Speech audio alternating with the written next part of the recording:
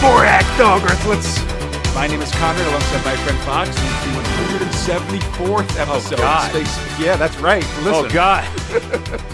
Of Space Spinner 2000, a podcast where two Americans try to make sense of the UK's own galaxy's greatest comic, 2000 AD, 1 month of progs at a time. This episode, we're covering 2000 AD for December 1987. Progs 551 to 554. This time, Chopper takes on the Storm. Warlock and Homunculus are reunited. The Strontium Dogs are judged. Bradley has some adventures. And there's a new member of Bad Company, and it's a lady. Ooh la la. Whoa, whoa, whoa, it's a lady. Wow. If you want to read along with us, you'll find the comics we're covering today in Judge Dredd, The Complete Case Files 11, Strontium Dog, SD Agency Files 4, The Complete Bad Company, and Nemesis the Warlock, Book 2. Oh, man.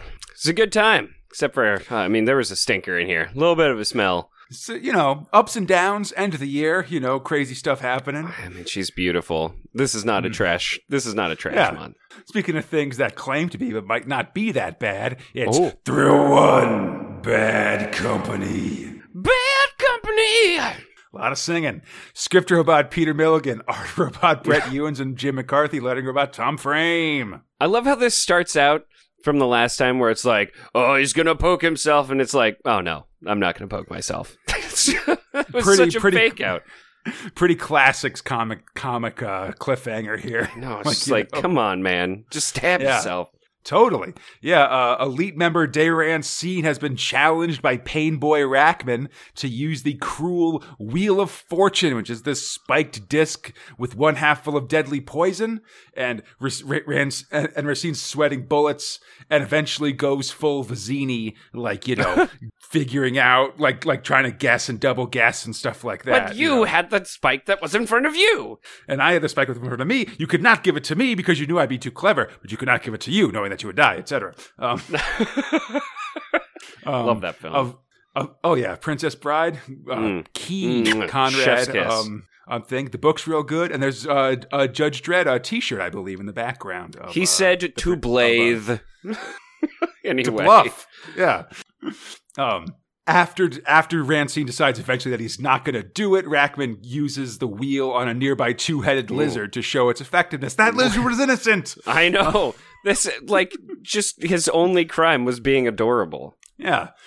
This causes a deep rift in the group, and Bad Company is once again full of arguing psychos. Good times. Yay! It wouldn't be the same if it weren't everybody just, not getting along, I guess. Yeah, it's like a D&D group of where everybody works the same office. There's a lot of underlying tension going on inside the party. And action figurable, Oh, yeah. Well, listen, got to be toyetic, even if those terms haven't been invented yet in 1987. They're getting close, though. It's true. I'm sure, the process is still, or actually, it probably has been, invented in 1987. Oh, wait, because we have the He-Man movie poster, so it has happened. I associate the term so closely with the movie Batman and Robin, I guess, that I forget that it was probably coined during the action figure wars of the early 80s. So, specifically on He-Man. That was the one. Yeah. So, meanwhile, Fox, on another world, Kano is remembering his time on Ararat, arguing with Danny Franks about what was in the box. And as we recall, it was half of his brain, which was weird last time. And what we then later found out, it wasn't actually half of his brain. It was just half of some other guy's brain. Yeah, sorry, half of a brain. We see... last time Kano noted that the crew are changing, and Bad Company seems to notice them as well as they're fighting some. The Protoid, the big fat alien that can shape change and is a cool ship, explains that every 600 years or so, some kind of central cruel thing, the cruel heart, begins to die and then transmogrifies into a new body, and this changes the nature of the cruel through telepathic biological dictatorship. Yeah, and he kind of explains this by saying, all protoids were from a single cell organism, and then each time it splits, which apparently takes about 100 years since there's 6 cell splits. They were around the last time. They all share a memory. I mean, it's some cool sci-fi stuff, you know? Yeah. Some really baseline Stellaris going on here. Yeah, they took the hive mind upgrade. You know, it's good. You get some bonuses, but you don't get fun factions or whatever. That's true. So, anyhow, keep all this Cruel Heart stuff in mind, Fox. Just put it on the back burner. I put it right in my little pocket saying, like, okay, well, this is going to be a thing and probably Kano. We'll see. For now, though, it means that the Cruel are easier to trick as the Protoid takes on a cruel form and enters their camp as Mad Tommy discusses the ephemeral illusions of time. Not now, buddy. Come on, dude.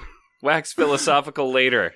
Where does his plucky English wartime ways go? Where's your blitz spirit, buddy? I know. Mac is skeptical of the nature of their current squad, but once the shooting starts, it doesn't matter, and things get and a pretty cool fight breaks out. As mentioned before, Danny isn't really fighting for anything beyond the love of killing. Like, we get it, and we see this murder fest bring the team together. So that's pretty awesome. I mean, he really underscores, italicizes, and bolds his whole I don't care thing a lot. You know, he's got sort of one big nihilistic thought, so he keeps coming back to it. You know? Kind of like a Kano.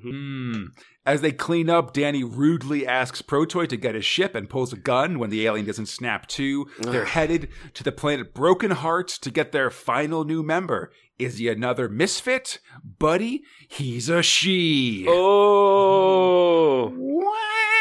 On the planet Broken Heart, the team fights through the jungle as the narrator talks about being a long time since they saw a full-grown woman, which doesn't really track for me because earlier in this series we saw a lady base commander that seemed like a decently built lady, and there were several female Kanos at the Kano Club that we went to and stuff like that. I mean, I guess that they're just wearing Kano stuff maybe, but, this isn't like the first woman. No, I'm there with you. This is all just selective. Listen, if you're desperate enough, you can push through any fetish, Fox. That's a lesson that Conrad can teach anybody. Oh, that is, love to unpack that. Later on. Yes. These guys, But anyhow, I'm just saying that, these guys have been back in society and have seen ladies. Like, it's not like it's less like where they're on Ararat and it's just dudes. You know, they've been traveling the stars. Yeah. We learn that the narrator is Mac and he's talking to himself as we see a shell fly in and land right next to him, but not explode. It was a dud. Hey, no problem. This won't come back later. Yeah, he pukes in relief, and the team arrives at an alien settlement makes their way to a hospital where they find a sexy lady helping an alien invalid. And apparently, by touching them, just caressing them, and your sweatiness, they're all like, "Oh, I'm being healed." And really, I feel like that feels like a bit to me right there. You know, like human sweat heals them. Nah. Yeah, come on, buddy. You just like a weird, what is it, Hindu Christian lady doing her good vibes at you. I get it, but it's a little sleazy. You know, doing that Reiki or whatever. Anyhow, her name's Shiva, and she's in bad company now. She's been helping these aliens or whatever, and Day Rancine is quick to objectify her, but Danny says she's not just attractive, but is a boom baby, able to blow stuff up with her mind. It's specifically just to rip them out, rip apart your atoms of anything. It's not great for anything that has atoms, I guess. Luckily, I'm free, because Adam is my brother, bro. Anyway. Just call me Matt. Dark matter. It was a bad joke. Scrape it. You're okay, buddy. The crew is walking home, and Mac is jealous that Shiva seems to like Danny, and in being concerned with that, he steps on the unexploded shell from earlier. Oh my god, and it's just like, I'm waking up, but I don't have an arm. Oh no, he's got one arm! Shiva tries to comfort him, saying that energy is more important than matter, and his physical arm doesn't matter in comparison to his larger spirit. That's some subtext there. Yeah, it works for him. I don't know if it will work for me. And while he believes that, it does still make it hard to untie your boots at night with only one hand. Aw, poor guy. Yeah. Kano arrives on the planet All Our Yesterdays, I should say, which is named for either the part of a soliloquy in Macbeth. It's part of the one that, also ends with life being a tale told by an idiot and so forth. Okay. Or the penultimate episode of Star Trek, the original series. Hell yeah, baby. Yeah. Kano arrives to fight a bunch of Krul attacking the local humans. And when they go to hassle him, he pulls off his face wrap and everybody is shocked because it's Kano. Oh, yeah. We finally know. Whatever. Meanwhile, Danny is worried about Mac, and it seems that Dayran Scene has been harassing Shiva, which is not cool, jerk. Come on, buddy. Like, everyone likes, pretty lady or pretty boy. But you know what you don't do is just go in and just, I mean, what they're talking about here is just like, oh, they just don't take no for an answer. I mean, it's just basically like he was coming in for the rape. Yeah, definitely. Not cool. Don't like it. No, bad. She wants to kill him, but Danny calls her off, and she threatens to kill Danny too. But he calls her bluff, saying that he's faced death so many times with bad company. Fate has made him indestructible. Aw, snap, buddy. I mean, has it? I feel like it hasn't. It's just made him very nihilistic. Possibly. I mean, you could be two things. I feel like... Honestly, I feel like an indestructible man could become pretty nihilistic pretty easily, That's fair. Meanwhile, Kano's staring down the Krul. The local humans think he might be Kano, but can't agree on it or whatever, when suddenly a fight breaks out. Oh, pew, pew, pew, pew, pew. We're Krul and we're going to shoot you because we are very afraid of Kano. As the little fairy thing that's been from the cover of a Rush album that's been following Kano around comes around. Kano tells the human to get clear, but it's no use. Something deep inside him wells up. His eyes go black, and he just starts killing everybody. Oh man, it really he looks sort of like a Krul when he does it. It's like maybe there's a connection between him and the heart. I'm just calling it. At the same time, Shiva seems to be unable to kill Danny, pushing herself until she passes out. Well, that works. Yeah, Danny explains that Boom Babies always establish a strong personal link with someone, a sort of love, mostly so that Boom Babies wouldn't blow up their parents when they're kids and stuff. Danny assumed that Shiva felt that way about him, and Mac's pretty pissed because Danny just basically assumed Shiva was in love with him, and that continues to fuel his bitterness. I mean, look, great use of your context sensitivity powers, I guess. It does seem pretty presumptuous by Danny, I'd say. Yeah. He's just, for the wily-haired, weird-looking dude to be the one, But it does, one of the options, I guess he's the best dude on that ship. But also, I could see him just not caring if he's get killed also. Yeah, so that is true. I will say, at the very least, he's making himself within this structure. He's or else they'd kill their parents as soon as they get mad. And I'm like, are you equating knowing this person for several moments to it's not the same. This is not. And I think also, Danny just, so far, I think whenever there's been an option that has a chance to kill you, Danny's taken that option, With the Krul disc also. It's the same thing where it's if I die, then what? I honestly don't care, which I think is an interesting option. Yeah, of course. He's just taking flyers on possible indirect suicide attempts, So the team arrives on Give Me Strength, at least one planet behind Kano. Mac is skeptical about their mission, and Danny reiterates that he just wants to kill more Krul. He's then snagged by that functionary guy from last episode, and he says the beast was headed to greener pastures and was definitely Kano. And he doesn't have his limb, just like they said. They would dock him a limb. That's right. Totally lost that leg. Meanwhile, the man himself stands above a high canyon and considers jumping. That's Kano, I should say. Aboard the Protoid ship, Danny is discussing the possibility of recruiting Kano back to bad company, and that'd be pretty cool. Yeah, right? The Protoid suggests that Kano is the monster they're hunting, and Tommy attacks him. I mean, sure. It's a weird character moment for me, being the guy who stuffed a different person's brain in a box. Yeah, to keep him from killing him because he's a monster. Yeah, totally. The Protoid fights back, and Danny pulls a gun on him, with Dayran Scene backing his play, which is unusual. Mm-hmm. The Protoid swallows his anger and walks away, and Danny wonders why. They pass some Krul tug ships, easily hiding from them with the Protoid ship's chameleon ability. They're headed into the Ryan's Skull planet and straight to all our yesterdays. At the same time, Kano's awoken by some townsfolk out for revenge. He tells his fairy buddy...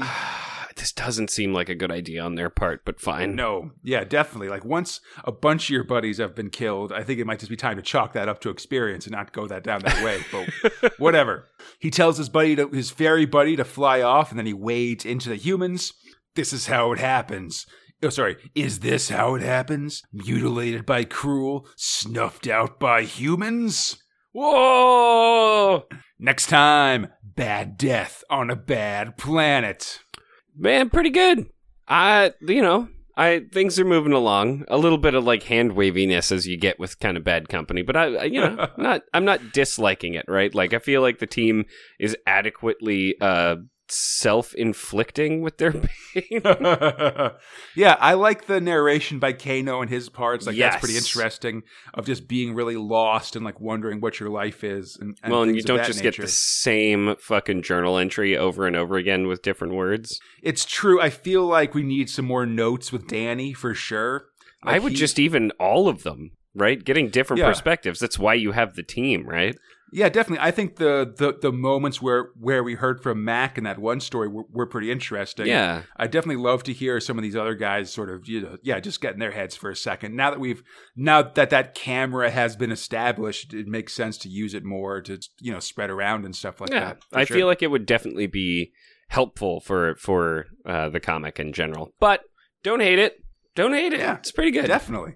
Yeah, and as we talk about stories with multiple different perspectives and timelines, Fox, let's check out Thrill 2, Strontium Dog. It's a Remy! It's a Remy! I love it. I love a good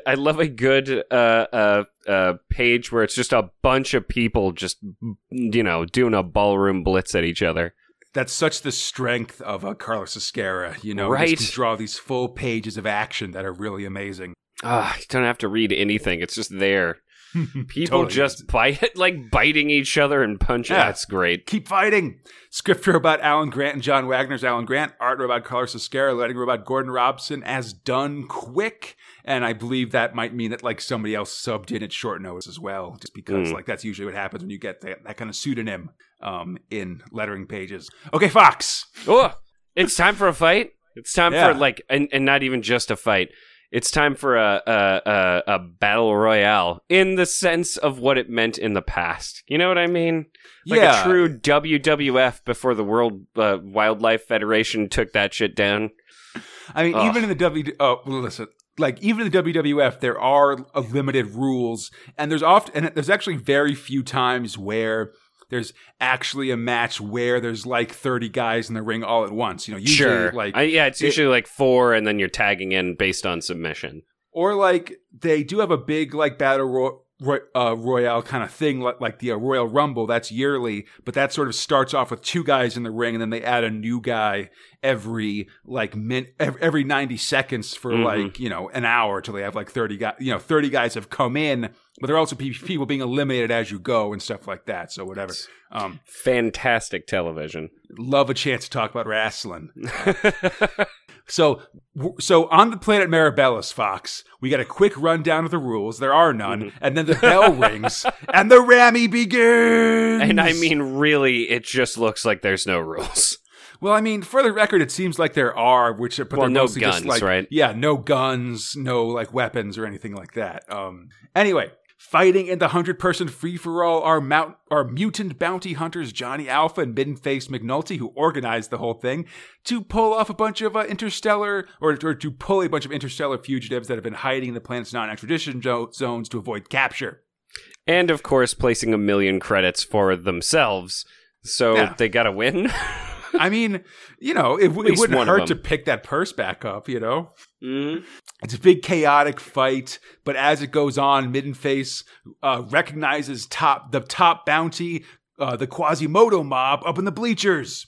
They can't do anything about it with the Ramy raging, but just FYI. Yeah, of course. They're keeping their eye on it, but it's time for a good fight, and who's gonna not just punch a bunch of ruffian scoundrels and no good duels? Totally. Although 2 of Quasimodo's men are in the melee, as the prosecutor in the case that Johnny and Midden-Face McNulty are currently on trial for mentions. The dogs single them out, smash their skulls together, coconut style, and send them to the med tent to get patched up, to get picked up later. By now, the numbers on the Miami are thinning out, though. It's time to get this show on the road, as I assume.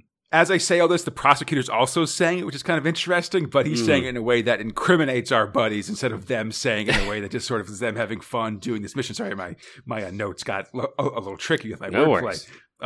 Johnny has Middenface punch him, and he gets knocked out of the ring. Middenface is left with the two remaining fighters that seem to be in cahoots, while Johnny gets up and runs for their guns. He's it's real sneaky times. I like that Middenface tries to convince the last two to fight each other first, and then he'll join in, and then they're like, nope. He's just like, all right, man, you asked for it. Fine. The prosecutor yells at Johnny for all this, but Johnny Alpha explains the Quasimodo gang were also called the Assassination Bureau and have over 2,000 hits to their name.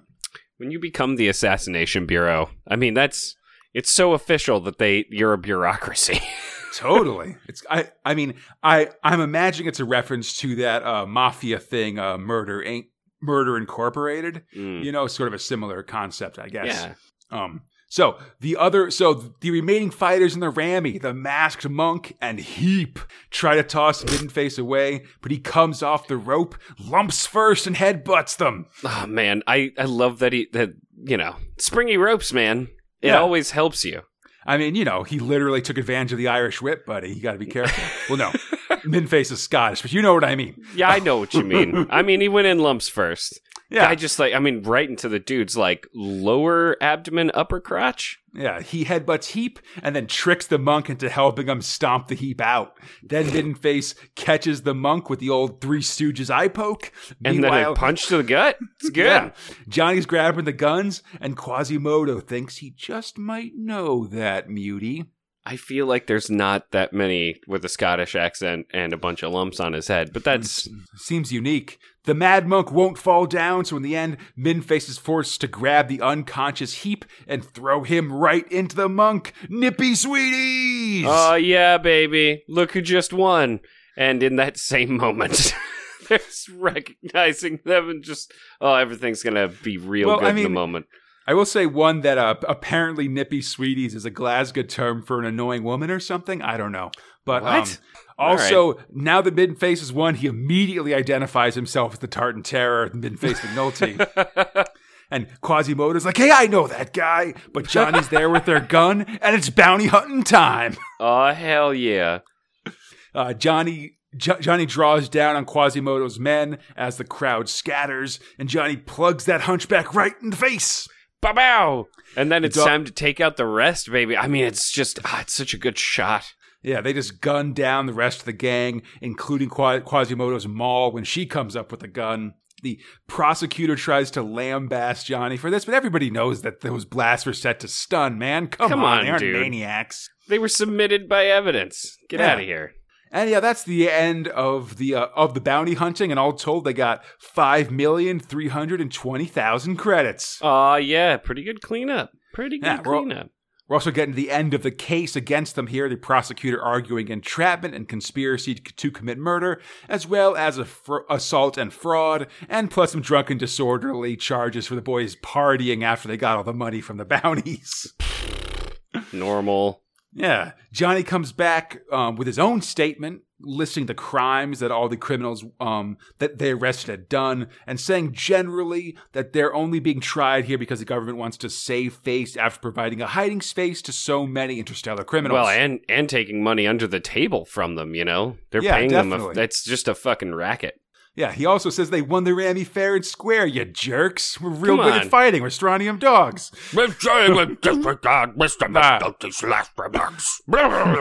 I say, James, McNulty also threatens the jury for good measure, as you do. Yeah. Anyway, soon the jury comes back and they find the dogs guilty of drunken disorderly and making a public nuisance. Otherwise, not guilty. Good times. Party! That's great, man. There's probably no recourse that's going to happen, right? Yeah, it's bad times when the judge then fines them several million credits for those crimes, wiping out all the money they made. Oh no! What? They head out to the spaceport, and Minutface is pretty pissed. But hey, look on the bright side. They got to keep the 250,000 credits they made just in the promotion and ticket sales from the Rammy. So good times again. Yeah, they got the money, but let's celebrate on a different planet. Yeah, it seems pretty good. Go to that casino barge that they fucking hung out in for a while. Totally. They had a whole like blackout montage on that place. It was that awesome. that seemed fantastic. Just the Mac ran free. Definitely. Flowed forever. Mac. The end of the Rammy. Ah, it's beautiful. Yeah. Johnny Alpha will return in February of 1988 with the story Stone Kill. I mean, that's like 3 episodes from now if you count the spinnies. But I want it now. That one will feature the return of Durham Red. Yes, I love Durham. I like her. Very sexy vampire, buddy. I'm into a vamp, man. What can I say? Totally. And speaking of people with complicated costumes, Fox. Oh my god. Thrill 3, Judge Dredd. Ooh, boy. Listen, this Oz story is getting real, buddy. I mean, before we just go in, I feel like, these Jutta judges, or yes, Jutta, I really do feel like I've seen these both in actual, 1990s action figure toys and in the ones that everybody sort of makes fun of on the TVs. Yeah, both as real action figures and fake action figures that people are... it's just too many horns. Parody. I mean, listen, let's get to it, all right? Beautiful. Script about John Wagner and Alan Grant, art about Brendan McCarthy and Steve Dillon, learning about Tom Frame. That's my Framey boy. What's up, Frame? Yeah. So part 7 of Oz, buddy. Chopper's headed over the Pacific, but fuck that. A trio of crazily but still judge-esque dudes have just teleported into a tech judge base. What? And they're looking real dready. Yeah, they are who were before and who shall be after. They are the disinherited and the inheritors. They are the Judah or Judah or Jeddah, whatever. Definitely some with 2 Ds. Yeah, I love the design of these dudes, Fox. Yeah. It's really like it feels very much like Brendan McCarthy doing Jack Kirby, basically. Ooh, yeah. I don't know if you know some of Kirby's his fourth or like New God stuff or like the stuff that sort of would that Dark Side came out of, or like the 60s Kirby stuff where he's doing like a Thor and had just a crazy techno what do you call it? Valhalla and stuff. It really looks inspired by that. Like you just see you see an Odin with a crazy ass helmet. It's like, oh yeah, like I can see where the Jedi come from here. That's pretty cool. Yeah. So yeah, man, these Jedi, they march in with cool helmets and capes. They got Power Rod, and they demand to know the location of Judge Brufin. Ooh. And man, no matter how much you shoot them, they straight up shield up with their magic sticks. It's true. And I should say Brufin is the UK brand name for ibuprofen, the official pain reliever of my family, but whatever. Oh my God. I'm an ibuprofen boy. Be careful. Don't take it with booze. Anyway, yeah. Yes. But yeah, they got different brand names for this stuff, and this feels like a joke just because this guy's about to be in a lot of pain. The judges try to shoot these pushy jerks, but they got energy fields. Nah, man. These sticks, they magic, or probably some kind of super not magic. Electro dealies, it seems like. There are zappy sticks. We'll go with electro dealies. Yeah. So the Jedi waste several judges and learn Brufin's location from the computer, teleporting away just as security arrives. I mean, not before straight up making a dude vaporized. Use ibuprofen on that, baby. Seriously. At the Whippets testing range, Judge Brufin is awesomely testing this sweet bazooka. Right. When he gets it triple even does teamed. A whomp. Yeah, it's awesome. But he gets triple teamed by the Jedi. Not fair, guys. Come on. They zap him with their staves, burning him alive in a full-page picture. That's pretty ridiculous. Oh, God. I mean, he is just both on fire. Well, 3 things. On fire, melting, and just plumes of smoke coming out of him. He's just changing forms of matter real quickly, buddy. A couple different ones. One of the Jedi grabs his communicator and pretends to be Brufin, asking for the locations of Judge McNamee, Dredd, and Defoe. It seems very specific that they want to kill just these guys. It's true. The Judda then split up, each taking a target, the leader taking Dredd. Meanwhile, Dredd is arresting a pair of perps when suddenly a figure warps in and starts blasting, "In the name of Judda! In the name of Grodd!" Yeah, I feel like this guy is going to be real sorry for interrupting a perp bust. Listen, Dredd's real busy. Although this is just another in a long line of like Dredd being bothered by something otherworldly in the midst of arresting somebody. I mean, we've seen it a few times before. Specifically an interdimensional being. Or a fourth dimensional being who just like gives up going to this planet. Yeah, well, after he sucked Dredd into an alternate dimension, put him on trial, and then Dredd just kicked the shit out of him, which is pretty awesome. That was pretty epic. Also, I think that's what was happening when Dredd was when Satan attacked Dredd that one time. Oh, that was in an annual. But I mean, it's just never a good idea. Just let him do his job. It's very much one of my favorite things where, like, some supernatural being drags Dredd off, and he just shouts at the perp he was arresting, like, "Stay there! I will find you if you aren't there when I come back." So the Judda, who's very tall, blasts the perp by mistake, giving Dredd enough time to act, but it doesn't do much since the Judda's shield seems proof against anything that Dredd can throw at it. Super poopy. But do you know what really, really helps in almost all situations where you're laying on the ground? Well, when the villain starts to monologue, obviously. Yeah, dude. It's called a straight up boot knife. He calls Dredd an imposter, and that the Judda's time has come to claim what's theirs. Claim this! And Dredd comes up with his boot knife, catch the Judda in the throat. The amount of people he kills with that boot knife, it deserves a fucking medal of its own. That's why he says its name every time it shows up. Boot knife! Dredd calls it in as the judge at the tech building investigate the ashen body of Judge Brufin. It's looking bad. Yeah, they quickly realize that they gave the positions of the other judges to those dang teleporters. Oof. That's not good. Yeah, in a mega city bathroom, Judge Defoe is on the throne when a Judda appears and blasts him, which is rough. And we also see the smoking corpse of McNamee. Is this the first time we've seen a judge taking a poop? I think it might be. See, everybody poops. We've seen them sleep before in those like 10 minutes for a full night's sleep machine, but I don't think we've actually seen them, relieve themselves. But I guess that's why the jumpsuit zips all the way down there, buddy. Oh, I will say when he's sitting on the pot, he doesn't have the full jumpsuit zip down. He's sitting on there, eagles and all. Ooh, maybe he's just like hanging out or something. That's weird. I think his pants are down. But maybe it's one of those. Maybe it's one of those things where there's like a bottom zipper as well as a top zipper. Oh, I mean, and it's just kind of hidden beneath, Yeah, it's just sort of in the crotchal area, so you don't really see it. We haven't seen a lot of like upskirt shots of Judge Dredd either. I'm grossed out, Fox. We got to stop this. This is some toilet talk right here. Afterward, the Judda are gone, and the judges can only pick up the pieces. They didn't really leave any real clues behind. Like, they can't, like, trace what their weapons are made of or the source of their clothes or anything like that.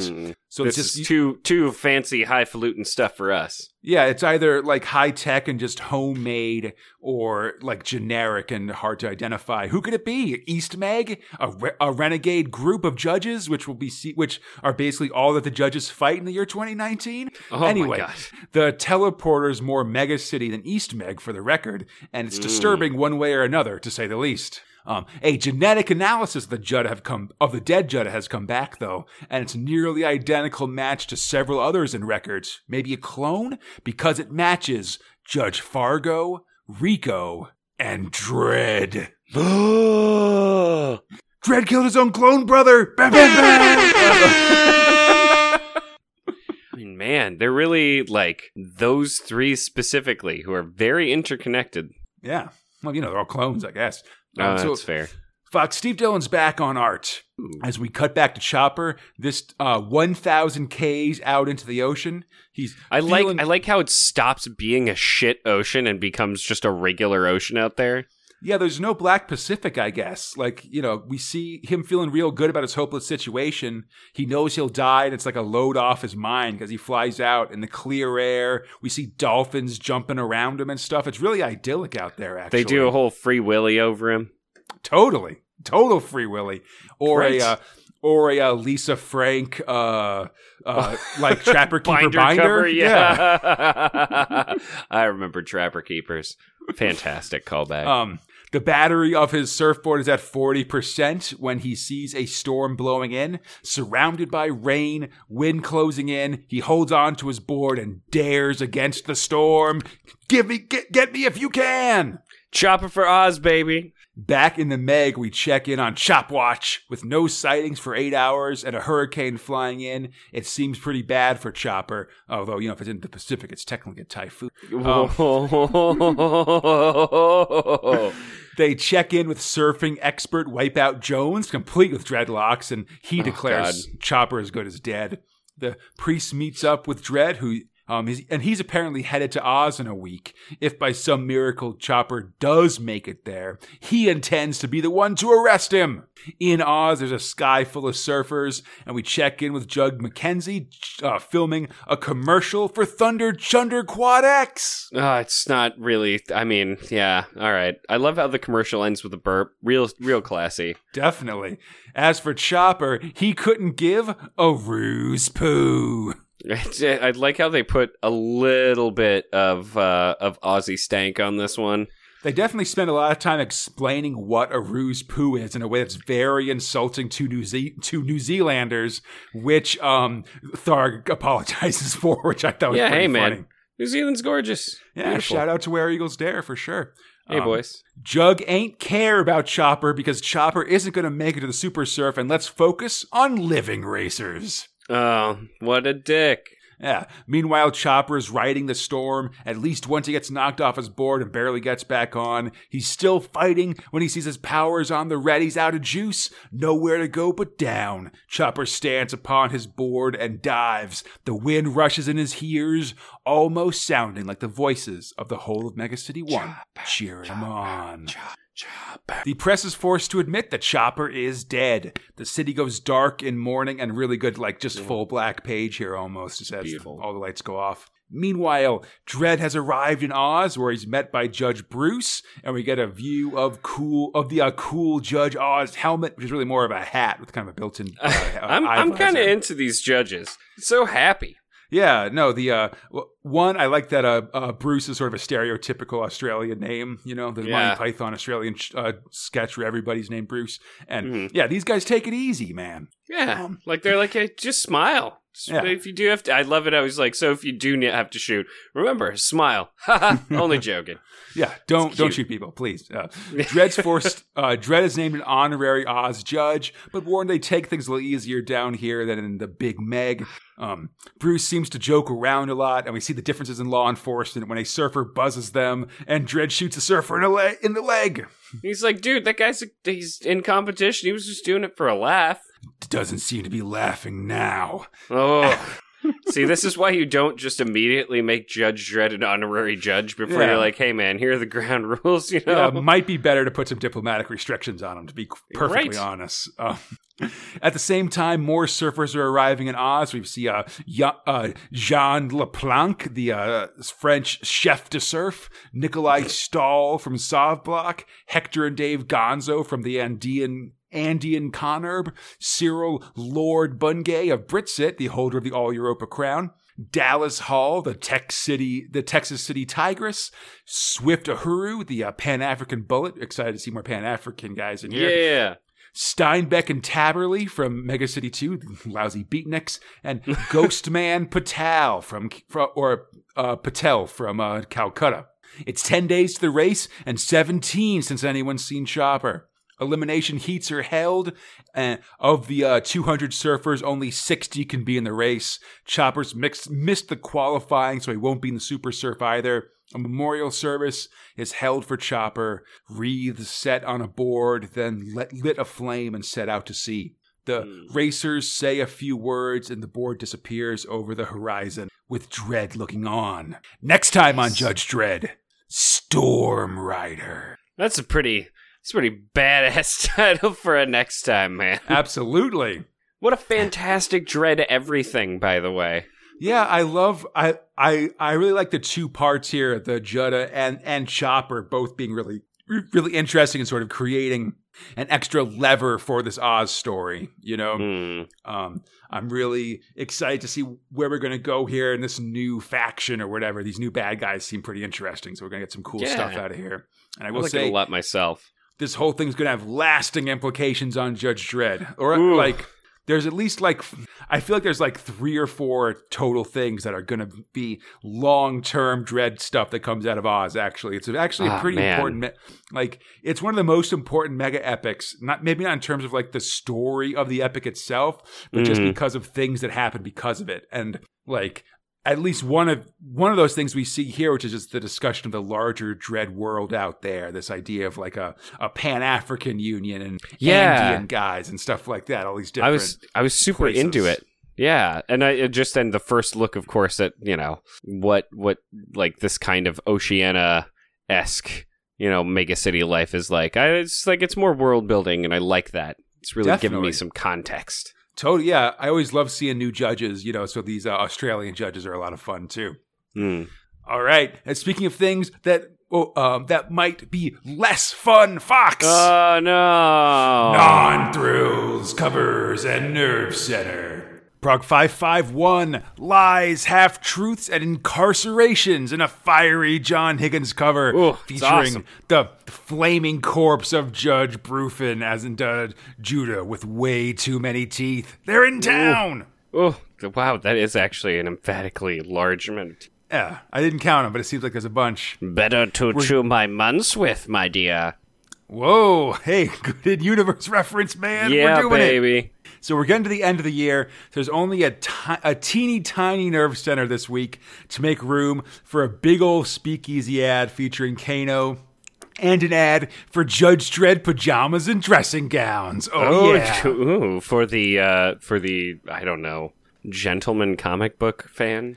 I just listen, I don't want to impugn people who were in England in the late 80s, but I feel like there was a lot more just sort of where people might have still worn the Ebenezer Scrooge style nightgown. That's fantastic with the cap. And that hat with the thing on the end, you know what I'm talking about? Yeah, man.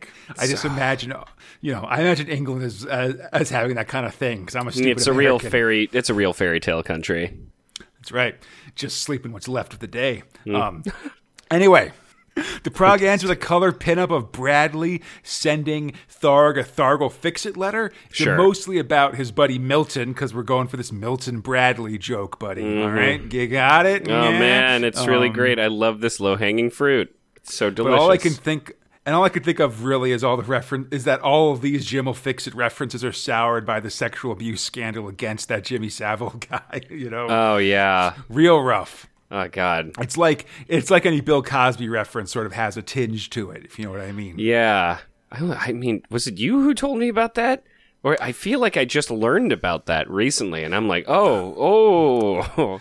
I definitely feel like we've talked about it on the show a couple times, just because it's one of those cultural things that is in the background of 2000 AD. It's a reference that people can make that everyone will get in here, but it doesn't come up a ton. And I like to bring it up because I like to bring up weird shit that I know, like just how no one can talk about Captain America or Richard Nixon, and I want to talk about the time that in the comic books Captain America hounded Richard Nixon to suicide because he was the head of a evil supervillain organization in 1974. Anyway. Prog 552, a massive Judda stands over Dredd, zapping him with electricity in another sweet John Higgins cover. Awesome. Shockingly word-free. I love that hand crouch, Definitely. In the Nerve Center, we learn that the holidays are coming, but don't fear any chill power because Tharg has great stories coming in 1988, including new ABC Warriors. ABC Warriors! Absolutely. There's a picture of Ukko rules okay and a cruel summer. Get it? Yeah. Letters include a maths teacher confiscating 2000 AD, a suggestion to buy 2 copies of the comic to be able to cut the posters come out. on. Do you really? Oh, okay. I thought to like keep it from like when it gets stolen. I'm like, come on, guys. No, it's not for, or it's sort of for collecting, but it's also saying like, yeah, like you're going to cut this thing up because you're going to like cut out the coupon to send it in, and you got to make a wall poster. You just got to, you're doing a lot of stuff with these comics. Just buy 5. Why not? Always. Listen, keep this thing alive. Beautiful. There's a concerned troll about Zenith being a cool dude and that hurting the dour legacy of H.P. Lovecraft's work. Buddy, listen, we got Cthulhu Funko Pops coming. That's going to happen with or without 2000 AD, all right? Like, that stuff's getting lightened. Oh, yeah. The prog ends with a preview for the new ABC Warriors. Oh, baby. They're back. And apparently A and B and C are not for their original meanings? No. Action, battle, and carnage instead of atomic, what was it? Whatever. Chemical and biotic or something. I don't want to say it's something, whatever. Biology? I don't know. Bio the ABC, bio something. The ABCs are coming back to the prog right after the Spinnies, and they're bringing Simon Bisley with them. It's going to be real crazy. Sweet. And actually, it's just actually on the same page. It's atomic bacterial chemical. Bacterial, of course. I don't want to look this stuff up, Fox. It's all right. No, man, I'm looking through this as we're doing it. I can be of some minor assistance. Fly by the seat of my pants always. Beautiful. Prog 553, Psychodelia. Ooh. Kano is bad company. In a Brendan McCarthy cover, once again reminding us that Kano is blue. It's always keep it in mind. It's a weird thing. Yeah. That cruel reprogramming. They're after you. There's also a picture of Marlon Shakespeare, complete with a Midsummer Night's Surfing, and letters complimenting the recent letter to Ernie Future Shock, advice for a personal problem, more compliments for Zenith, and some questions about Creator's family and if Red Dragon's really dead, buddy. He was just a smoking skull, like that guy's dead. He's dead. Also a note that all the next progs for Zenith all the next prog previews for Zenith were song titles. Ooh. And the prog ends with with a preview of monolithic changes for 2000 AD and 1988. Complete with some 2001 guys in a monolith in the background, Monkey Dude. Yeah. It's basically art previews, including David Roach's Purity Brown and Simon Bisley's ABC Warriors, as well as Durham Red lounging sexily. Yeah. There's also just a list of new titles, including Tribal Memories and Universal Soldier, though that one's not coming. The prog ends with a very nice pinup of Johnny Alf like Scara. Love it. Bright white eyes. Love it. Prog 554. Yuletide prog. Ring the changes, droids. Which, I mean, appears to be just them chipping at someone's, house? Well, we see Tharg ordering a bunch of droids, including Richard Burton, Tom Frame, Barry Kitson, Alan Grant, and John Wagner, to toss the 2000 AD logo. They've chipped it off the wall and tossed it into the Yuletide furnace. It's changing. Yeah, next episode, I guess after the Spinnies, we'll see the new 2000 AD logo, and just to keep up with them, we'll also have a new Space Spinner 2000 logo to go with it, which I'm pretty excited about. Well, I've been waiting to show you this logo, Fox. Oh man, I'm so stoked. God, where did I put it? Oh, use logo. It's in the computer, dog. It is in the computer. Okay, check this shit out. Oh, yes, yeah. Oh man, I wish I could just describe this, but it would just be such a crushing. I want that to be a surprise. Yeah, listen, after the Spinnies, everybody's going to get it, and you're going to love it. It's acceptable in the 80s. Bang, bang. Was acceptable in the 80s. This is fantastic. I'm super excited about it. Oh, God. In the Nerve Center, Tharg is extremely festive for the end of the year. There's pictures of Judge Ronnie Prez and Judge Bradley. Letters ask for ordering back issues, which we don't got. Come on, man. Where the free chopper was, and some Zenith praise.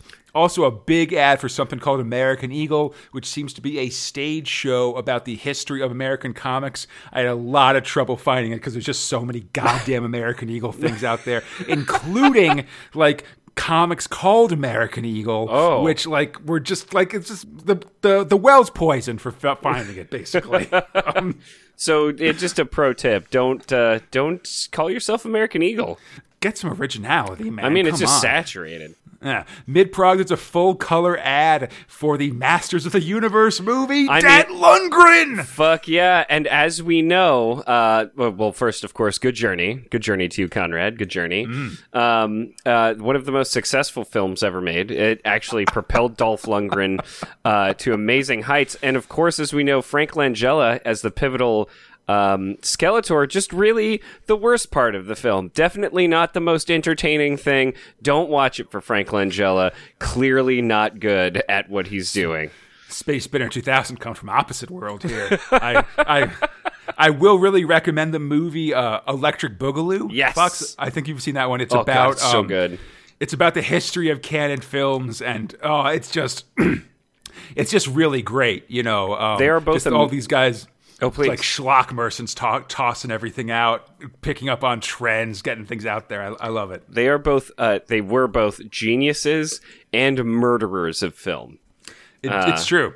It's and of course this movie. I mean, you should, if you haven't watched Masters of the Universe, which I guess if you're listening to this, you probably have, and we're of course phenomenally disappointed. This is one of my favorite movies to have people watch to say, "Isn't this bad?" And they just.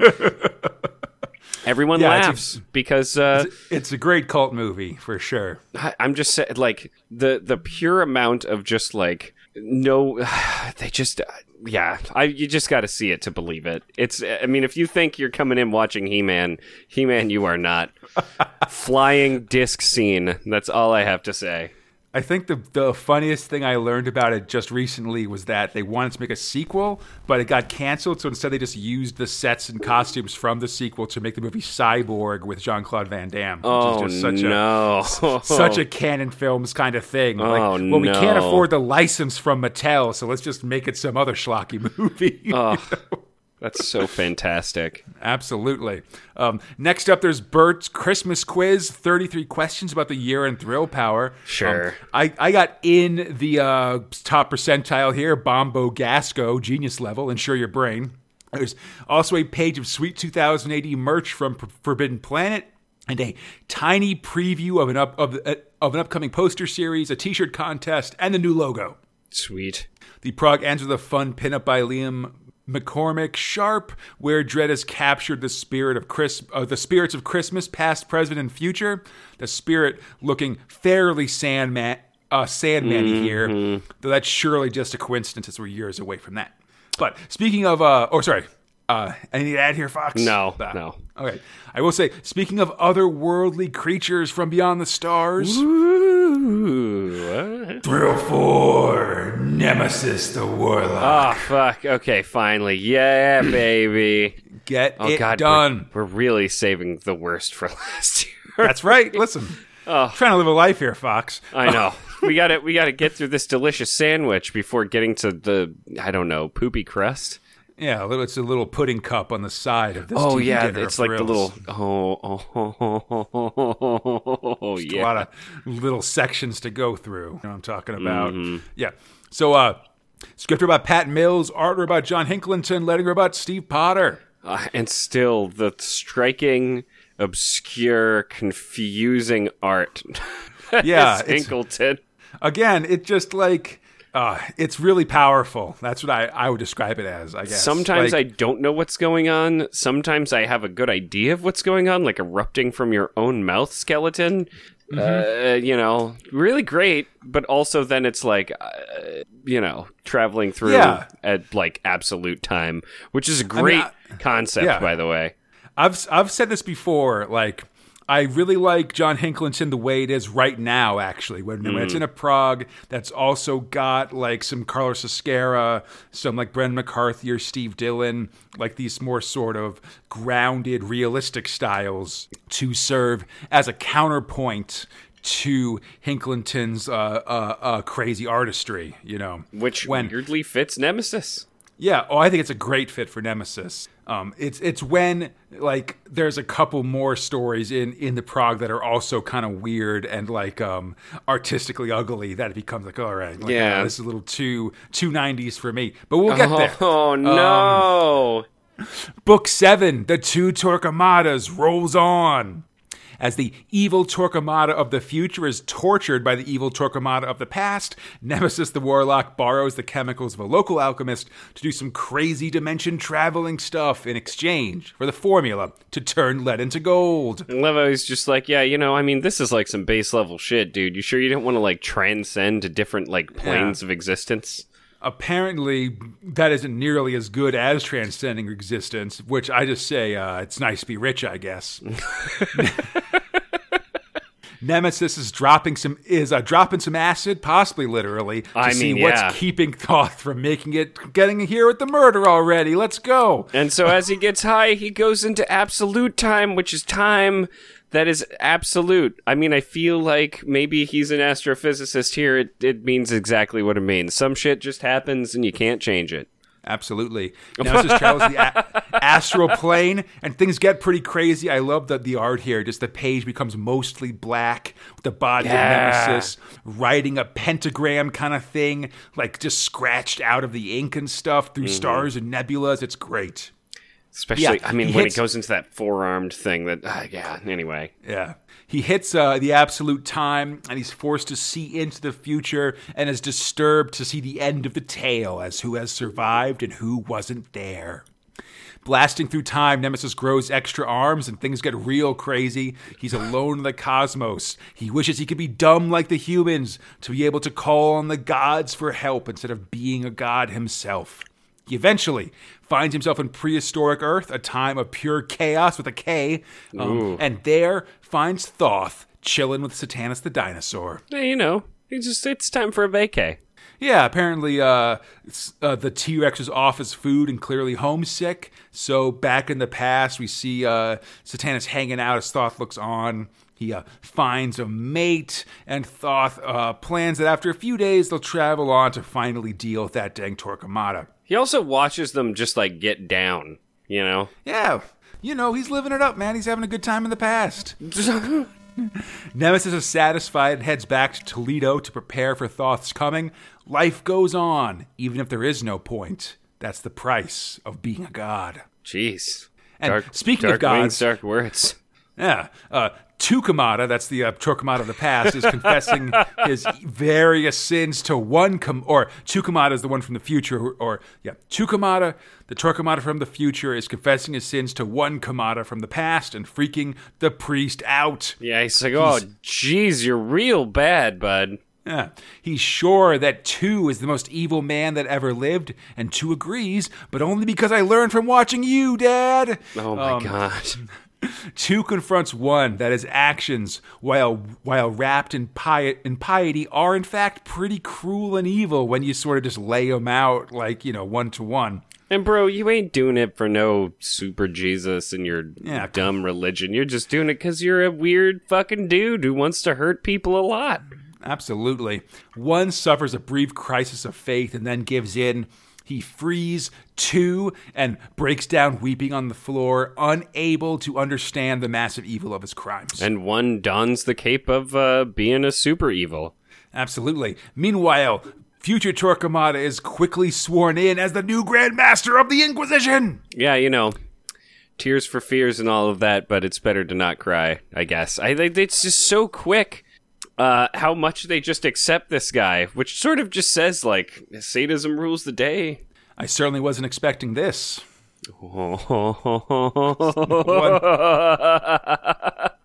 the one. That's the one I'll do. Oh, my God. I love you so much right now. Back in the ancient times, Thoth is considering forcing Satanus to come back to the future with him, but in the end decides not to. Over some pretty awesome image of Satanus just killing other dinosaurs and ripping the hell out of them, we learn that Thoth has become tired of violence. Sure, he's going to go kill Torquemada, but he doesn't need a dinosaur to do that. Nah. Instead, he leaves Satanus behind, putting away childish things, and goes to meet his destiny as Satanus, the undefeated, is once again master of the time of chaos. I mean, just like stick a bookmark there, because we're pulling that guy out later of the time stream, I'm guessing. I mean, I forget what actually happens with Satanus, but we are going to be dino-free for a fair amount of Nemesis here. I mean, we've had a lot of Satanus. I mean, I do not mind. No, I always appreciate it just because it is one of these links to other parts of 2000 AD. He is this character that does link 2000 that does link Judge Dredd with Nemesis, for instance, right. and Flesh. And Flesh, yeah, of course, beautiful. Just and I like ABC that Warriors, which I guess is linked also to Nemesis. Well, I mean, they're explicitly because they're in there too. But just like this, the net of a shared universe that Pat Mills carries a torch for that no one else is really interested in doing at this point in 2000. Fantastic. So Torquemada, the future Torquemada, is in control of the Inquisition, and he gets his stuff brought in: sweet suit of armor and an even sweeter chain sword. No, Mike, is this the first? Oh, go ahead. Is this the first time chainsword? I can't, I didn't really look up the history of the chainsword generally, but I feel like it is. Yeah, which means like, hey, yeah, what's we're up, extremely what's up, Warhammer 40,000 in here for sure. Because I feel like the 80s is peak chainsaw a lot of just from horror movies and stuff like that. So turning that into a sword, giving it a handle that you can sort of swing it with easier seems like the next big step. Yeah, he tests it out. It is indeed a chainsaw with a cool handle. Got to live it up. He's also got a nose patch for his gross nose hole, which I really appreciate. He's set a trap and is salivating at the thought of it. Oh, and it's real gross looking at him do that. Yeah, we see the massive image of what I believe is the Toledo Cathedral. Like it's hard to tell between the Hinkleton and like what the medieval version of things are and stuff like that. As Nemesis and Purity begin their plans, tracking past Torquemada on his daily routine through the streets of Toledo. At one point, he seems to have less guards, though Nemesis warns that they're all probably still heavily armed, including Torquemada himself. The pair rappel down from the rooftops, knock over some barrels, and attack the priest and his guards. Oh, and they are having a bad time. Yeah, the guards are quickly defeated, and Nemesis grabs past Torquemada, the priest yelling for help in Spanish as they make their escape. Socorro! Oh, God, please don't put me in the middle of your pentagram. He's quickly gagged and taken back to the alchemist's abode, where they draw a magic circle around past Torquemada, and Nemesis bristles at being called a demon instead of an alien. Hey, come on, bud. Yeah, it's time for some sweet dark magic. And I love dark magic, Fox. It's got way more cocoa than milk magic, Right. It's just so rich. It's a little bitter, but, really, it has that perfect flavor that you're looking for when you're casting some eldritch spells. Yeah, it's a little bit more grown up, I think, than milk magic, which is more sort of for kids. Their palates haven't developed enough. Exactly, right? I mean, it's on your way, but... So the alchemist, who's a total gold junkie now, asks Nemesis to do some more transmogrification for him. He's probably stripped lead off half the roofs of Toledo by now and spent it all on booze. Nemesis as you do. Sends him off. He's busy because he's planning to summon Thoth and use the magic circle to reason with him. Do you like how he tells him that, like, hey, come back in a few days, I'll make enough gold to fill Fort Knox? And I'm like, he's not going to know what that is. I'm surprised Nemesis knows what it is. That's pretty fair. Like, how's he supposed to know about, like, from the era of Termite, about Kentucky-based gold reserves from 10,000 years ago right. or whatever? And as we both know, not even the largest gold reserve based on the facts that I know from Die Hard. Oh, that's true. Yeah, there's a Federal Reserve one. Plus, later it became the tomb of the last president, filled with vampire that's right. Medroids and stuff like that. Come on, man. President Booth, we're like 900 progs away. Anyway, can't talk about it. Don't actually know what's going on. Haven't read those ones. So soon the young warlock is breaking through the walls of reality straight into his father's trap. And he kind of knows what's up. Yeah, I mean, largely in narration, we see father and son reconcile. Now it's just explaining that he wants to make up the lost years and the death of Chira, Thoth's mother. In the end, Thoth realizes how much his father cares for them, and they share a gross demonic embrace. Aww. Oh, that's so sweet. Nemesis gives Thoth a knife to kill Torquemada, but the young warlock drops it. Whoa! I'm not gonna kill him. Purity Brown sexily calls Phi on this, like not the old "he's not worth it" cliche. I love that. And because this dude definitely worth it. Instead, Thoth pulls out the equally hoary cliche of killing him is what he wants. Instead, we'll let him live, knowing that a demon spared him. I guess, man, just kill that dude. Just kill the dude. Yeah, but this does seem to mollify Purity, and Thoth also agrees to reverse the black hole process and prevent Earth and the surrounding galaxy from being destroyed. All right, all's well that ends well. Yeah, the three walk away hand in hand, seemingly happily. Thoth will be a good warlock in the future, Father. Mm-hmm. But it's a little too late for that. It's Torquemada! It's just looking real gross. Next time, Chain Sword Massacre. Oh, awesome. Well, that's just a great name for things. Yeah, it's a weird sequel to Cat Scratch Fever, maybe. That's great. No, but I will say, man, I am really digging this story. Hell yeah, dude! It was great. Like, I will say that Hinkleton's art is, again, it's really divisive, and I think it can be a barrier to entry sometimes. But if you give it a chance and really kind of check it out, I think that it really adds something to this story and does a really good job of making Nemesis and his chaotic magic seem really alien. Yeah. While also making Torquemada seem really, like, evil and gross. You know? Like exactly. I suppose, like, if you enjoy any of the art or all of the art that Slane's had, I mean, you've seen some gross, weird neck, slobbery garbage before. So I feel like it's not too much, or at least for me, it wasn't so much of a leap to be like, oh, I get what they're doing here, and this is really great. It was very off-putting at first, just because you're like, whoa, like, it is different. But I think it's very much the like, it's the cool, like, experimental stuff that I think really goes hand in hand with Pat Mills's writing. You know, like, he's very much an author who, like, under his banner, we get a lot of really cool stuff coming in to the comic, which I think is really great, and just sort of, you know, something that we can look for from, you know, this creator and the teams he chooses for his work. You know, I think it's hard for both writer and artist and letterer to come together in such a way where it's fucking, you know, absolutely fucking great. And, you know, like, this is one of those things. Yeah. Which I feel like punctuates 2000 AD. Totally. Unlike what we're about to talk about. Yeah, things that I'm less excited about, I guess. It's Thrill 5 Bradley. Okay, well, let's rip that Band-Aid off real quick. Sorry to all you, like, super Bradley fans out there. I'm kind of bummed that I don't like Bradley more as I'm reading through it. It doesn't do it for me, I guess. No. Like, it's just, sorry, that's guys. a bummer, and I'm sorry about that. Script about Alan McKenzie, art about Simon Harris, and letting about Annie Haffacree and John Aldrich as Aldrich 3. I will say the art is compelling. It's just like the art, and it's like just a shit child, and then like just weird writing, and I don't know. That's just not my thing. Yeah.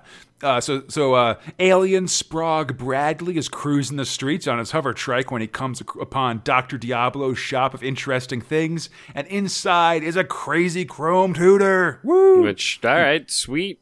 I think it's like a horn for his trike, I think. Sure. He begs his mom to buy it for him, and she agrees, but they have to go to the bank to get the money. And we then cut to Judge Dredd. At the bank, Bradley hassles a dude writing a robbery note and then offers to beat his robbery gang. That doesn't really work out. Yeah. A crucial distraction causes the alarm to go off, and the robber takes Bradley hostage. The cops have the place surrounded, but eventually the crook surrenders rather than having to spend more time with Bradley. Oh, jeez. Oh, he's such a shitty kid. Yeah. Next, it's a Bradley Christmas Carol with 2 Ks. And it's rhyming, which is better than not rhyming, I guess. I feel like we're going to have more rhyming Bradleys as time goes by, as I recall. He's searching the house for hidden Christmas gifts. He can't find anything, and his parents say to wait for Santa and to be good. Bradley writes a crazy list full of weapons and stuff, including Emma Peel and bits of grit. He then devises a trap to catch Santa. Soon, it's all ready, and as the evening continues, he actually manages to catch old Saint Nick. Hooray! But I guess it's like a Saint Nick, you know? Yeah, who's to say? Bradley will return in Prague 606, a year of Pragues from now. Big hooray! Oh my God! Thank God. I don't know how many hardcore Bradley fans there are out there. This is not a DR and Quinch, which I guess is not to discredit this as being thing. I get what they're putting down, like, oh man, dem youths, and being like, I guess, weird, crazy counterculture, but it's not hitting me in the same ways I feel like DR and Quinch were a joke about counterculture, but on the nose enough to where it got counterculture. I mean, it definitely comes back, and there's going to be a lot of it, so I feel, or a fair amount, I guess. So I feel like it is reasonably popular, and we'll definitely see. And like the Bradley like mode or a model does become a lot of fan art. Like we're definitely going to see a lot of Judge Bradleys, a lot of Strontium Bradleys, a lot of Rogue Bradleys, or whatever else over the years. So it hits some kind of zeitgeist. Maybe it's just not mine.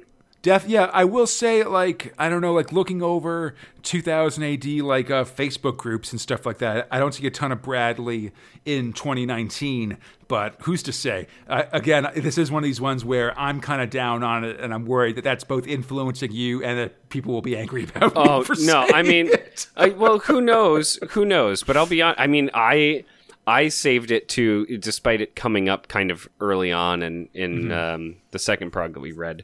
Like I as soon as I saw it, I was like, oh fuck Bradley. Like it's not you. It's just like it's the way it looks and the tone of the whole thing that really I'm just like, whereas you can look at something as crazy as Nemesis and as crazy as it looks and be like, fuck yes. Yeah. So I think it's just a matching of the style and tone, I guess. I mean, yeah, I think the counterpoint is that I don't think Bradley's been collected anywhere, which might be a telling detail, but I don't know.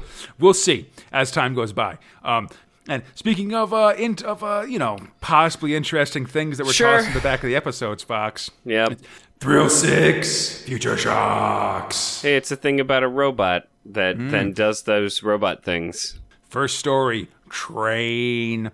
Script robot Alan Hebden, art robot Massimo Bellardinelli, lighting robot John Aldrich is the Aldrich 3. And sad times here, as this is the final work by Alan Hebden in 2000 AD.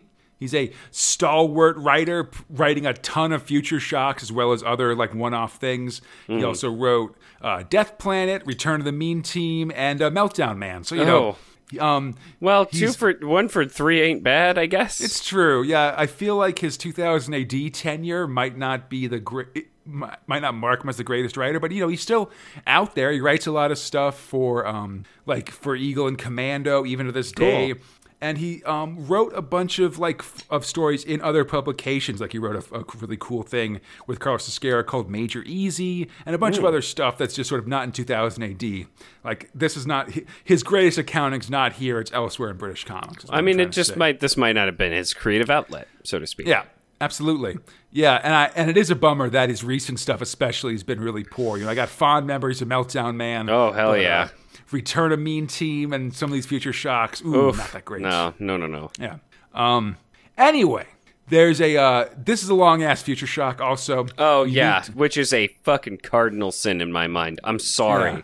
I know they're filling pages. Especially when it's the difference. Like, this is just kind of a year-end page filling more than an actual earnest Future Shock like that Neil Gaiman when we got in a fight a couple episodes ago. But so... we meet Thule. He's a robot who guards the Earth headquarters of Train, the Terran Revenge and Interdiction Nexus. Through Train, humanity is fighting a long war with the Drondo, gross aliens that, after the tide of war turned, started infiltrating human bases with what are essentially alien chestbursters. Great. Eventually, humans found ways to detect the Drondo, but no, wait, they didn't. yeah, they found ways to overcome those ways of finding. Eventually, only brain scans could detect the aliens. Then, after a pause for Judge Dredd, we learned that Thule's job is to wander around, executing anybody with Drondo brainwaves, then wiping out their friends, families, neighbors, and associates just in case. Soon, it seems Thule has wiped out pretty much all of humanity, and that'll show those bugs a lesson. Great. I have nothing to say about this, man. It's just fair. Next up, good one-pager, LED. Yes. Which I didn't get until I scanned it over again. I'm like, what the fuck is happening here? Yeah. Script about Win Wyacek, letting her about Tom H-U-W, I don't know, guys. Thomas, letting her about Jack Potter. One-pager here. The Star Mangler patrol or platoon is about to fly out to do a mission. Their officers getting them psyched up. It's time to LED. Locate the enemy. Engage the enemy. Then devastate. Destroy. Destroy. Destroy. Mm-hmm.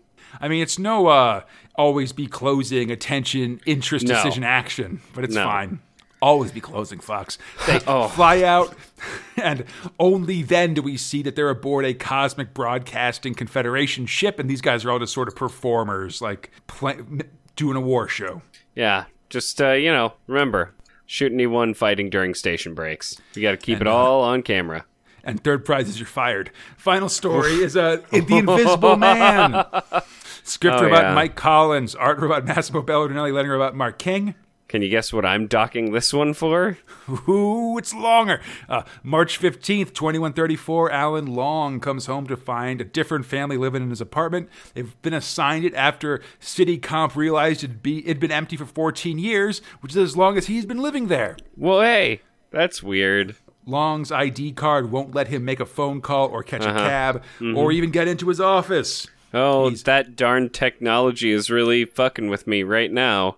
He's forced to sleep rough at the train station. The next day, heads to the Hall of Records, where he learns that his record has been erased because of a computer error. So he could just do whatever I want, I guess. Yeah, in this future, it means that he's basically a non-person because he's invisible to all technology. But that also drove him insane. We see him walking around the future, stealing stuff with basically no recourse, until he's caught by a human police officer.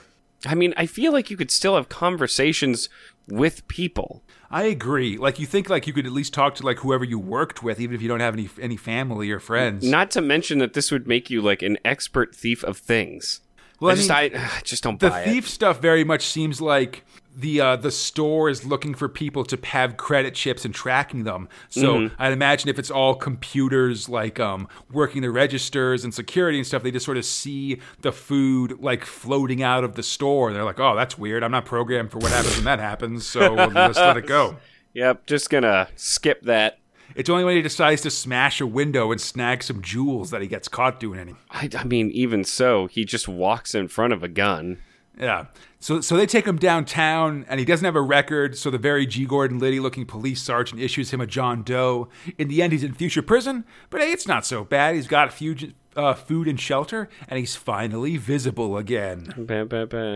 I resigned from the human race, and this is all I got, buddy. Anyway... It's a Visible Man reference. Prog 6 coming at you. Oh my god! Or episode 6. No one's gonna get that. Listen, people get actually, it. a good amount of people are gonna get that. Actually, yeah. Come on, got these deep cuts. Got to get it. True. Get in there. God. Steal. That was his downfall. Loin. He didn't just like terrorize a wedding and like eat a bunch of cake and drink booze. Yeah, just house cake and drink champagne from the bottle. That's my plan. Fuck yeah, dude! Look at it go through my guts. I'm crazy. Check it out. Look at that. Well, you probably couldn't. You couldn't see through the actual guts. Whatever. Anyway, Fox. It was just his translucent skin. Oh my god! I know. Let me guess. Oh, I'm Conrad. I'm gonna ask you about your top and bottom thrills.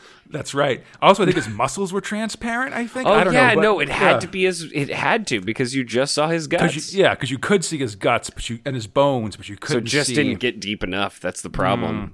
Like I feel like we're probably doing a disservice to that thrill by really trying to figure out the science of it, like a common hollow. Well, I'm just saying, like, hey, if you're gonna try the Invisiserum and make someone invisible, I mean, the first couple of tests are gonna be a little weird, right? Fox, it's the end of 1987. I need to know what your top and bottom thrills for this final month were. Jeezy Pete, man. This one's real hard. No, it's not. Wait, top goes to fucking Judge Dredd. Are you kidding? Chopper for Oz and Judda, baby. Like, that shit was great. And I mean, I gotta throw out my special mentions here, right? We're talking about our Strontium Dorgs. We're talking about our Narmissus. And of course, you know what? I'm even gonna give a little special mention to my boys in Bad Company. Great work, guys. You're doing okay. And in terms of just bottom, man, like, I mean, should I just say, like, everything else? Is that fine? Because I feel like that's all encapsulating. Just everything else that wasn't that. So, Bradley and the Future Shocks, basically. That sounds like the worst band ever. Yeah, no, that's it. I did not, well, you know what? I am going to do a tip of the hat. To only one Future Shock, which now I have to scroll through and find, because of course I didn't. Okay. They didn't even fucking bother to name it. That's horrible. It's called LED on Barney, but yeah. Really? Okay. So LED, I give a tip of my hat to, because it's over and done with, and it's a cute joke, and I got it, but only after the second reading, but that's acceptable. It hit all of the marks of what I expect from a Future Shock. It's okay to be stupid. It's okay to be a stupid story if you're short. It's even better to be a clever story, which this was, and it's even more better in a single page to be really great. Ultimately, I mark you off for points if you are a tiny alien story. I mean, that's just like bottom of the pile. Or if you go past 2 pages. That's just, no. That's fair, I guess. Yeah, I see it. I have stringent I'm not criteria. downing you. I agree. No, it's fine. You are shaming my future thrill shock. God damn you. I would never do that. It's only, I know. I just try to stand up for something that I think is decent when you say it's not decent. When it's things that I don't think, when it's things that I don't think are decent, then I have no skin in that game. Well, you know what? You know what I do care about? I care about you. I also, I care about your pants. You're constantly flying off the seat of them. But you know what? I really need to know, man. Do you have top and bottom thrills for this final month? I'm not even wearing pants to fly out the seat of them. That's great. I'm also not wearing pants, for the record. Live it up. I mean, I guess I'm wearing pants in the British sense because I got different terms for that stuff. But high five. Anyway. This is great.